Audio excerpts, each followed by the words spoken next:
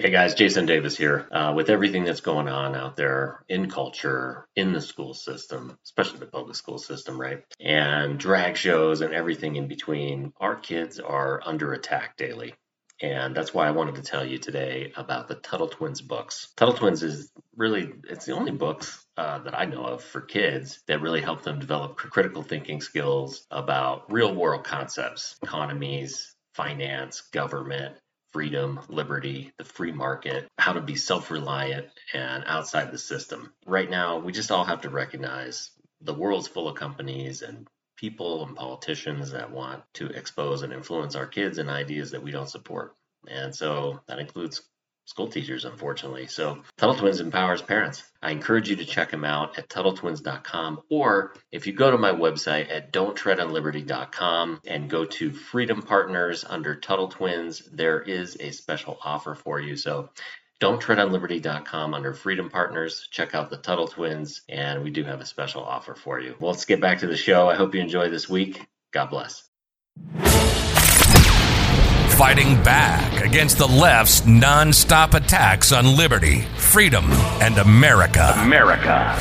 This is Don't Tread on Liberty. Jason Davis is on the air. Welcome back to Don't Tread on Liberty. Thanks for being here. This is Jason Davis, and of course, a lot going on in the economic world as always. And there's been a lot of talk about supply chain breakdowns and inflation and hyperinflation. And what does all this mean, and what are we supposed to do about it?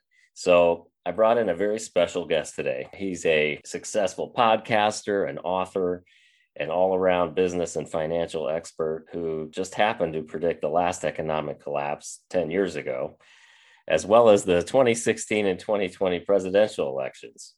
It's former attorney Kerry Lutz with us. Thank you for being here. How are you?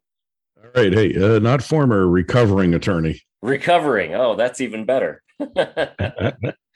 Well, before we get into some of these topics of the day, I have to ask you, what caused you to kind of give up law and start podcasting? Well, I'd practiced law for 30 years. I was really a serial entrepreneur. And honestly, I just got tired of the corruption, the inefficiency of the courts, the stupidity.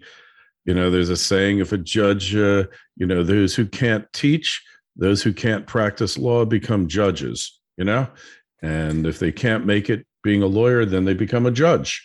And that's what we're left with in our courts. And it's a major disaster. And nobody seems to want to fix it because all the interested parties make money from it, and it pays the bills. Or like, if you ever read that book, The Bonfires of the Vanities, they called the prisoners marching in the chow, because everybody, all the interest of the system feed off of them. They don't feed off of justice being done. They feed off of the actual system's wheels just turning. Yeah, absolutely. Absolutely. I know what you mean. And the incompetence in government is astronomical. Part of the problem is the long-term appointments the judges get, not like even the Supremes, they get a lifetime appointment. But yeah, it's a huge problem. I'm not sure if we're going to be able to fix it. So let's get to the economy. A lot of talk lately about inflation. The head of banks are saying they're starting to talk about hyperinflation coming. Everybody's seeing it at the grocery store, the gas prices and all that. What do you make about where inflation is going, and what should we do about it? Well, I was one of the few who said, you print up all this money and you give it out, especially to people for not working. That is a classic inflation of the money supply. Now, there's what we Austrian economists call inflation's a little different. We call that an increase in money supply. And all those numbers now are very opaque. You don't really know what the Fed is doing. What the average person calls inflation is an increase in consumer prices. But we've had inflation for decades and decades in real estate and stock prices, all of this. And really, it's gotten to the point where for the Fed, it's inflate or die, and there's really no choice. And when another sector of the economy tanks, the Fed is there printing up digital dollars to bail them out. So as far as solutions go, I don't really see any. Yeah, and that's an important point that you made. A lot of people do believe, like you said, that inflation is a rise in consumer prices, but actually, what it actually is, as you rightly point out, is the fact that they've printed more money. Your money is now actually worth less, which means it takes more dollars to buy the same product. That's essentially what you're saying, right? Yeah, pretty much a decline in the purchasing power of the currency unit, which in our case is the US dollar. And it's lost 98% of its value since the imposition of the Federal Reserve in 1913. And, it's just not getting any better. They live to inflate. Right. And like you said, they do it as a matter of survival, because it's all being propped up by pretty much nothing. So, I mean, where does this end up going? Are we looking for a monetary collapse, or, I mean, what is going to happen with this? Well, I really thought the monetary collapse was coming in '08 and '09 during that financial crisis, and it very well might have.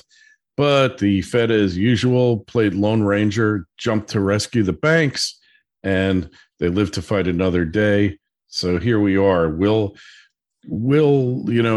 all fiat currencies that aren't backed up by a physical commodity like gold or silver, are all of them eventually implode and realize their implicit value, which is zero. It's just kind of the way it works. Where we are now, being able to make it go out this long for this far is really unprecedented. And it's become a situation of do or die, where the world economy cannot function without the US dollar. All right. It will collapse. They keep trying to get off of it, withdraw from it, but they really are unable to. And you hear talk of China, their central bank, all this. Well, they're in as bad shape as anyone else. So eventually collapse, yes, but they're going to keep the game going as long as they can. Which is probably why they are now making a push to digital currency, right? I've heard them talking about FedCoin. This is something they want to come and roll out to, and as you mentioned, China already doing this, the digital. So with the digital currency, they'll be able to essentially inflate very easily without actually printing dollars. They just type some buttons in a computer, right? Yeah, they'll just basically, they can do that now, but because they don't really print money, very little currency is actually in circulation, and much of that is outside the U.S., where they still hoard $100 bills. The average person in the U.S. walks out the door with like under $50 worth of cash in their pockets, and many of you out there walk out with zero. So the digital currency is kind of here already.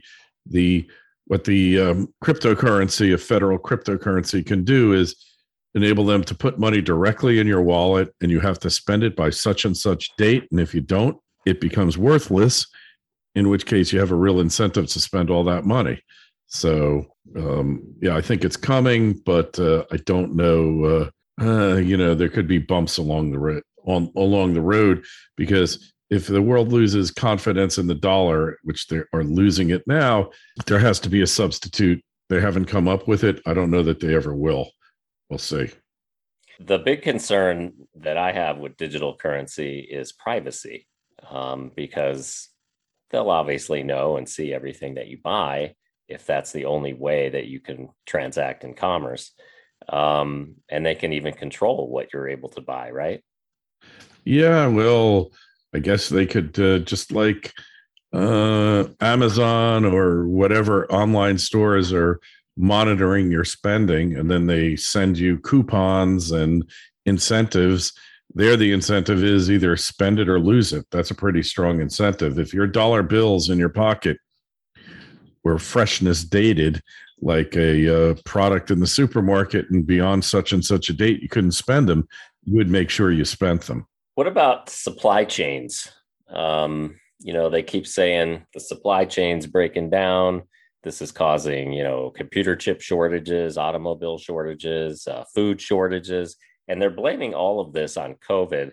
I'm very skeptical about that. What is going on with the supply chain? That is the $64 trillion question. My gut feel is something more going on than just COVID. It doesn't really explain why it's persisting. I went by a car dealer, a huge Toyota dealer in Florida last night. And at first I looked, I didn't think it was a car dealer. There were no cars on the lot. It was empty. So what I think is that people know inflation is coming. They innately know it. And because there's memories from the last inflationary period, which was back in the 70s. So they're hoarding goods, whether it's real estate, cars, anything else. And I think it's putting strain on the system to keep up with it. But that's just my thought. I can't prove it. I have no proof to that effect. Just something I think could be happening. It almost seems like a lot of these things are being done almost intentionally. It's almost like as if the government is actually creating these problems coordinated to cause issues on purpose. Yeah, well, for believing that, you would be labeled a conspiracy theorist. Maybe, but the policies, as you say, the printing of the money, that's what causes all this. So they have, in fact, created the problem, right? Oh, yeah. Well, there's all sorts of theories as to why and who is behind it. And I don't want you to get blocked on any platforms here, which I have been in the past. The fact that there are digital overlords there are really standing behind all this and censoring people, whether it's about a certain health issue that has been prominent of the past year and a half, or whether it's the integrity of the way that we choose our leaders. I'm talking in code now. Mm-hmm. All these things, they seem to really want to back up the powers that be by choking off the flow of information about these very topics. And I was always taught in America, you debate the issues, and that's how we come to a resolution. But here, what's happened is we don't debate the issues, and the power elite just do whatever they want. Yeah, that's kind of the way I see it. So you were able to predict, as you said, the last economic collapse under Obama. So what kinds of things did you see then that allowed you to predict that? Well, I knew that real estate was in a bubble, and I knew it for sure when I was in Vegas for a conference in late 2006, early 2007, and every taxi cab, as far as the human eye could see in Las Vegas, had a billboard on it that said, brand new 3-bedroom, 2-bath townhouse, no money down, interest-only mortgage, $693 a month for interest payments. They didn't talk about HOA fees or anything like that. And at that point, I turned to both my partners and I said, the boom is over, because now they can't find enough new purchasers. So they got to literally package it in a way, and, no money down real estate purchases for residential is about the worst thing that you could ever do, because when the going gets tough, those with no skin in the game take off. So I knew the crash was coming then. And unfortunately, I didn't know how to make money off of it like the guys in The Big Short did. But for the same reasons, I knew it was coming in. We'd gone a long time without a crash. Every 10 years, there's like a real estate crash, give or take.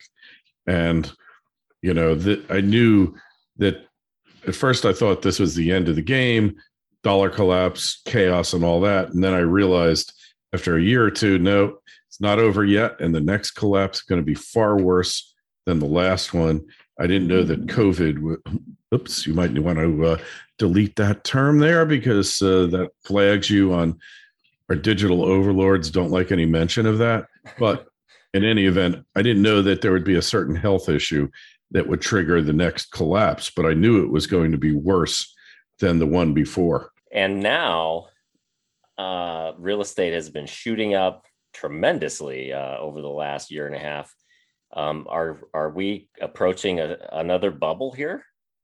It could very easily be. Real estate sales are down dramatically. What are they going to do? Make it 0% mortgages? Is that what it's going to take to get people to buy homes? The supply is artificially restricted because we probably got 3 to 5 million foreclosures that should take place, but that's been a moratorium on it since the outbreak here, and so the supply isn't getting turned over like it's supposed to be, and all these little issues here, and you can't evict tenants because that's coming to an end supposedly. I don't know that it will, but maybe it is, and all those things just kind of tell me that we're probably in a bubble. Mm-hmm. And just when you look at the big picture now, I mean, and compare that to 10 years ago, where do you think this is going in the next 6 to 12 months? Yeah, well, as long as you can keep blaming health issues for all the problems of the world, you could just keep printing money and not worry about it. So I think that's the game plan, and just keep the stock market going higher. Greg Manarino, great friend of mine, he always says, as the real economy has gotten worse, Wall Street's doing better and better. Now, how can that be? Because Wall Street was supposed to predict the real economy, and now it's supplanting it. Something really wrong with that. For sure. Now, you run a financial podcast and a blog, right? FinancialSurvivalNetwork.com. Mm-hmm. What do you recommend folks be doing? Is it crypto, gold? What are we talking about? Well, cryptos were interesting. I haven't personally gotten that involved with them. I have a small crypto position, made a couple bucks on them in the past. I don't think they're the be all and the end all that everyone else seems to think. I think there's certain weaknesses to them. Look, that recent exploit where all of the gas pipelines on the East Coast were shut down by these hackers, mm-hmm. and eventually the FBI managed to get a lot of the money back. So how did they do that? Interesting question here. The ransomware that was paid. So I just see there's technological weaknesses, because if everyone's computer is under monitor, constantly, then how are you going to just create a wallet that nobody knows about? I just see weaknesses, and I see governments not the biggest power that any government possesses is the ability to print money. And I just don't see the government giving that one up to free enterprise. It's like, oh, let's have competing currencies. What a great idea. What could possibly go wrong? So I think there are problems with it, and that are not to be recognized. And it's not a tried and true asset class yet. Now, if it gets through the next 10 years, 5-10 years, without major blips, then yes, it could very well be the answer, which we're seeking. But I'm just not sure it's going to, especially when governments issue their own cryptocurrencies, their own digital currencies. I don't think so. Precious metals have been manipulated, controlled in many ways for many years, but that could come to an end pretty quickly. That's a good thing. Real estate, I see, especially leveraged real estate, definitely. And until it goes south, the stock market is obviously the place to be. It just keeps going up and up. And don't forget that old saying, the stock markets climb on a wall of worry. Well, we've had many, many walls of worry over the past couple of years, and the stock market has continued to climb. But at some point, it's not going to climb anymore, and then it will go down like every other market does, bubble or otherwise. And then people are going to have to deal with it. Well, yeah, that's what always happens. People will be riding that in, and a lot of people get in late, and then, and then it starts to go down, and then, nobody wants to get out, and then it's too late. I remember Bernard Baruch, what he said, I got rich letting the other guy make the last 10%. Yeah, that's the old goal for everybody: buy low and sell high. Yeah, you got it. Last question. and this is absolutely fascinating to me. You predicted both the 2016 and the 2020 elections. And obviously in 2016, nobody in the mainstream thought Donald Trump had a chance. The polls had him down. All the media was against him. And you called it. In 20, the media is always against the right. So, I mean, in 20, they still were and things like that. But I think the country as a whole, I mean, I don't really know too many people that I don't think I know anybody that thinks Joe Biden ever had a chance to win. So I think it's amazing that you called that. So walk me through that. I mean, how did you know in 16 Trump would win, and how did you know in 20 Biden would win?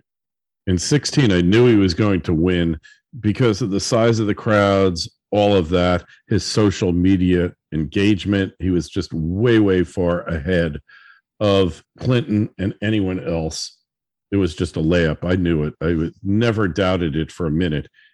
In 2020, I thought up until the end, until the last 3 or 4 days, that he was going to win. And then I read a commentary, believe it or not, by an astrologer. And then it caused me to relook at the whole thing. And then I looked at it. We don't need to get into the specifics because, again, we don't want our digital overlords to take any liberties with your show. But at that point, I just knew he's done, he's finished. And I knew that the legal challenges weren't going to matter. Nothing was going to matter. Once he was declared the loser, it was over. And took a day and a half to do that. But eventually he was proclaimed to be the loser. And that was that.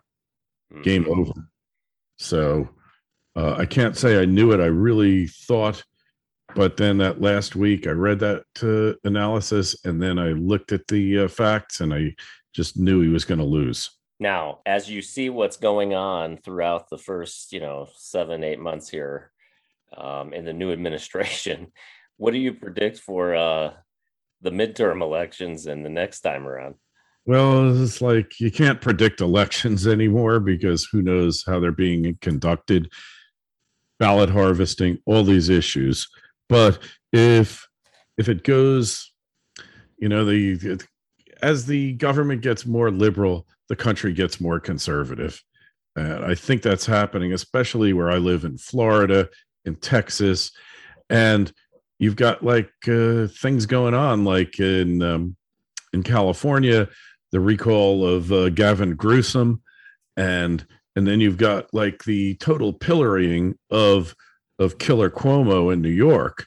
So the two superstars of the party, and then the fact that even the general public can see that in states where they end the emergency unemployment benefits, the unemployment rate goes way down. And in the states where they don't end it, it stays up. Now, who would think that people will actually stay home and get paid not to work? Who would think such a thing?